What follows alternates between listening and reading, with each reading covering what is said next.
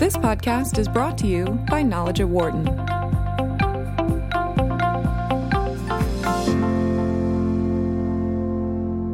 Welcome to Knowledge at Wharton. I'm Angie Basuni. Have you ever watched a television show or read a news article and thought, man, that was a great story, only maybe to hear your companion say the exact opposite? They thought it stunk. Unlike math or engineering, writing is subjective, which makes it really hard to evaluate objectively. The language that resonates with one reader may leave another completely dissatisfied. Well, Wharton marketing professor Jonah Berger is cracking the code on what makes a good story. In a recent study, he and his co-authors devised a way to measure language to determine what makes some narratives more successful than others. The published study is titled How Quantifying the Shape of Stories Predicts Their Success. And Jonah's here to talk about it. Welcome back, Dr. Berger. Thanks so much for having me. Let's get into this. So once again, you are bringing me some really intriguing research about words, my favorite topic. Tell me what inspired this study and how you went about measuring something as abstract as language. You know, we are constantly consuming narratives. We're reading books, we're watching movies, we're reading articles online, but we're also creating stories. When we make a presentation, when we give a talk, even when we write an email or anything along those lines, we are creating content that's like a story. And so I started to wonder, well, why are some of these things more successful than others? Right? Some movies are blockbusters and some tank. Some books are bestsellers and others aren't. And some written content and online articles are just so engaging we can't put them down. But that doesn't happen for everything. And so I was kind of wondering, well, what makes a hit? Why do some things succeed and others fail? And can we use language to understand that at a deeper level? I think that's really important too, because if you think about it, there's a fire hose of information out there, right? And you want your information to stand out from everybody else's. So what was the key takeaway in your study? What did you find? I think the key takeaway is there's a science here. And we'll get to some of the specific findings in a minute. But I think, often we watch movies and go, God, it's just some magic creative process with things gel together. And there's no way to understand whether it will succeed or fail.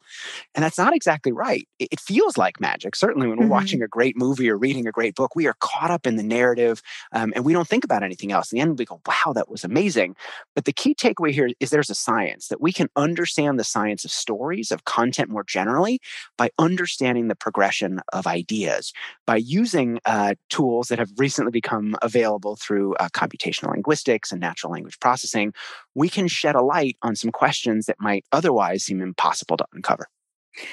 That's really interesting. You've done a couple of studies now that we've talked about, you and I, with natural language processing. And I find that fascinating because what you're doing is taking this very scientific, data-driven approach to something that a writer like me thinks cannot be quantified. So in this study, you guys measured three things: speed, volume, and circuitousness. Can you explain those three things and what you found out about them? Yeah, and I know they sound super abstract and scientific, but I'm going to hope to make them a little bit more concrete. So think about a car, for example, when you're traveling in a car, right? Sometimes you drive faster and sometimes you drive slower. What does it mean to drive faster? Well, it means you cover more distance in the same amount of time. In an hour, you go a few extra miles, for example, when you're traveling at a greater speed. Well, it turns out that we can say the same thing about stories, content, or narratives. Basically, think about a story as a set of ideas that are unfurling over time. So maybe there's a wedding, for example, and there's a first scene in a wedding, and there's another scene in a wedding, and there's a scene after that about something else.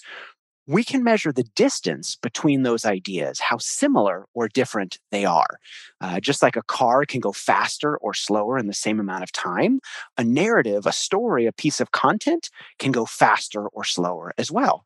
It can talk about two things that are very closely related, or it can move from one thing to another thing that's not so much related.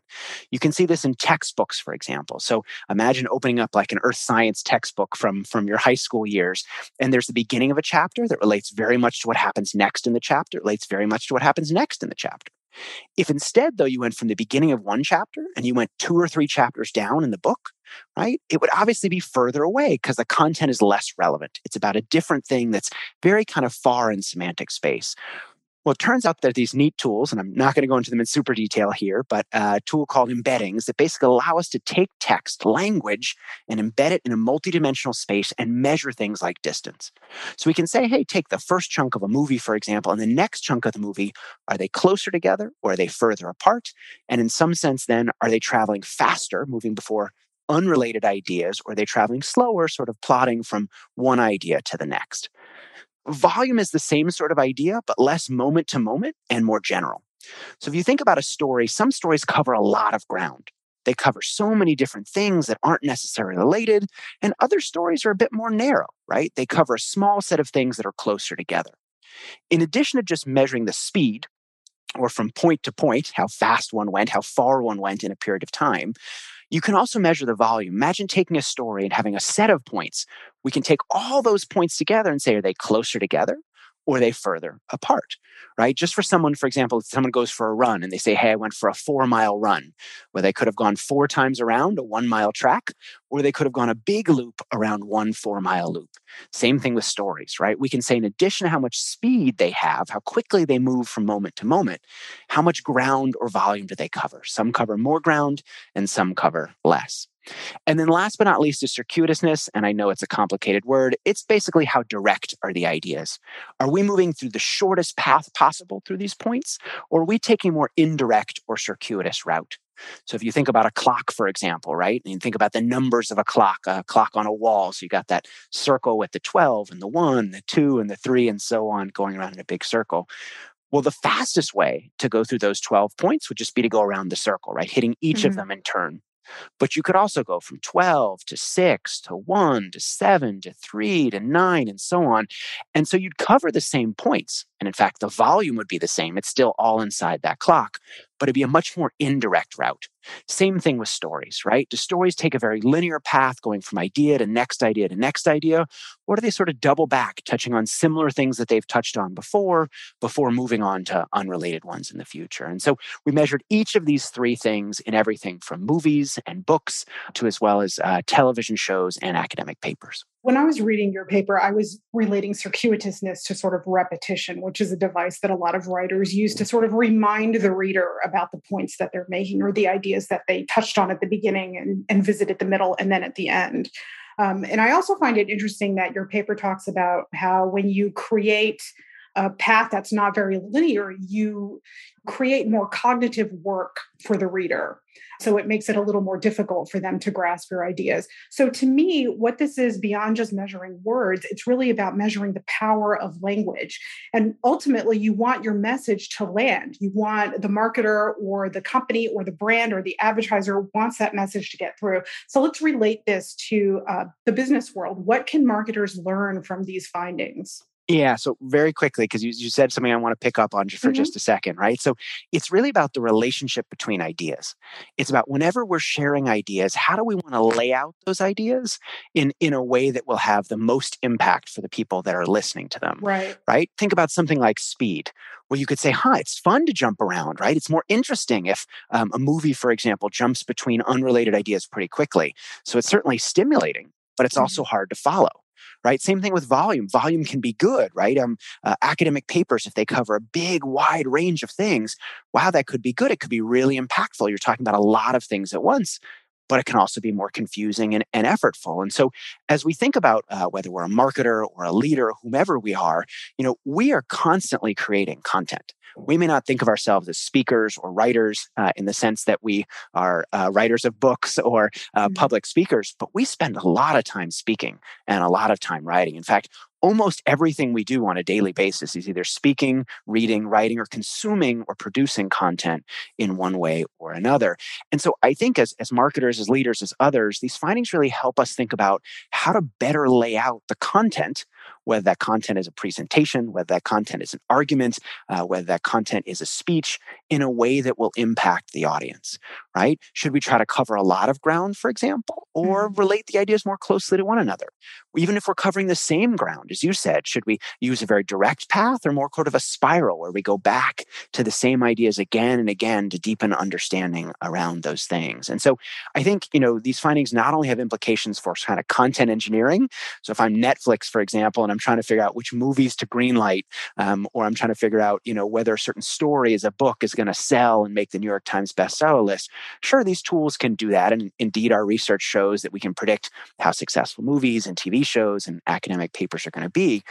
But I think these findings also have really useful implications for us, right? So we think about telling stories as something we kind of do for fun, but we are constantly telling stories. Mm-hmm. We are constantly laying out narratives to explain a set of ideas. And this work has some clear implications for how we should lay out those ideas. Now, in this study, you covered specifically movies, television shows, and academic papers. Not quite sure how those three things fit together, but I am curious about another channel that you did not study, which would be social media. I immediately started thinking about that because posting on social media has become a very convenient form of mass communication for a lot of different kinds of people, politicians, individuals, and in particular, brands. So crafting those messages in that kind of space becomes really paramount. So what do you think you could apply from what you've learned from this study to social media? Yeah, as you highlighted, academic papers are not the same as TV shows or movies, right? And that's exactly why we wanted to look at them. Because while we can measure the speed and volume and circuitousness of both movies and academic papers, the features that matter and the way they matter are very different. Right. So while speed is good for movies and TV shows, for example, it's bad for academic papers. While volume is good for academic papers, covering a lot of ground is good, it's bad for TV shows. And so really to sort of think about your social media question, we need to think about kind of what we're hoping the language, the ideas, the arguments we're outlining will do. Right. Are we hoping they'll be fun and engaging and interesting and stimulating? Well, then things like speed can be good and volume may be bad. In other cases, though, if we're trying to impart knowledge, if we're trying to get people to understand something or convince people of something, a different set of those features might be valuable.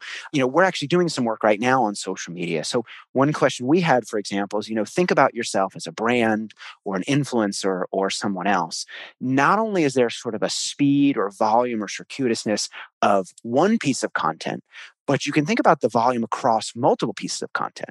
Today, I'm going to post about X. Next week, should I post about something similar or different? Should I post 2 buckets of things and every week I post one and the next week I post something else? Or should I post one about each week? How should I think about laying out my content strategy to increase the impact of that content? And so we're taking things like influencers and brands and calculating things like speed and volume over time across the content they produce to look at how different types of producing content and different ways of laying out ideas may be more or less impactful. Well, and this study really does feel like a jumping off point for more research in this area. Where can you take it from here? What's next? So, we're looking at things like what makes online reviews more helpful by using the same measures. We're doing some work on college essays. So we have a great data set of sort of the essays people write going to college and looking how different styles of writing that we've talked about here impact people's later success in school. We're doing things and looking at legal arguments and looking at how the way that lawyers lay out legal arguments may shape their impact. So in a variety of different domains, again, we are constantly using language. But by understanding the science of stories, the way that words work, we can use them more effectively. Well, before I let you go, is there anything else about this study that you think is particularly salient for marketers and advertisers that you'd like to share? Certainly. I think as marketers and advertisers, we are constantly creating content, whether it's ads, whether it's content marketing, as salespeople, we're making sales pitches. And these findings have some clear implications for how we should lay out our ideas, right? As salespeople, for example, when we're pitching something, should we jump from benefit to benefit or should we focus on one thing rather than going into many?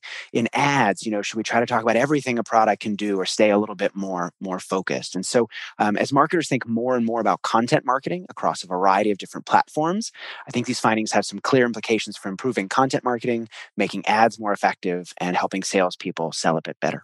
Thanks for joining me today, Jonah. Thanks for having me. The study is titled, How Quantifying the Shape of Stories Predicts Their Success. If you enjoyed this podcast, you can find more just like it on our website, where you can also find all our articles on the latest research in business. For Knowledge at Wharton, I'm Angie Basiuni. Thanks for listening. For more insight from Knowledge at Wharton, please visit knowledge.wharton.upenn.edu.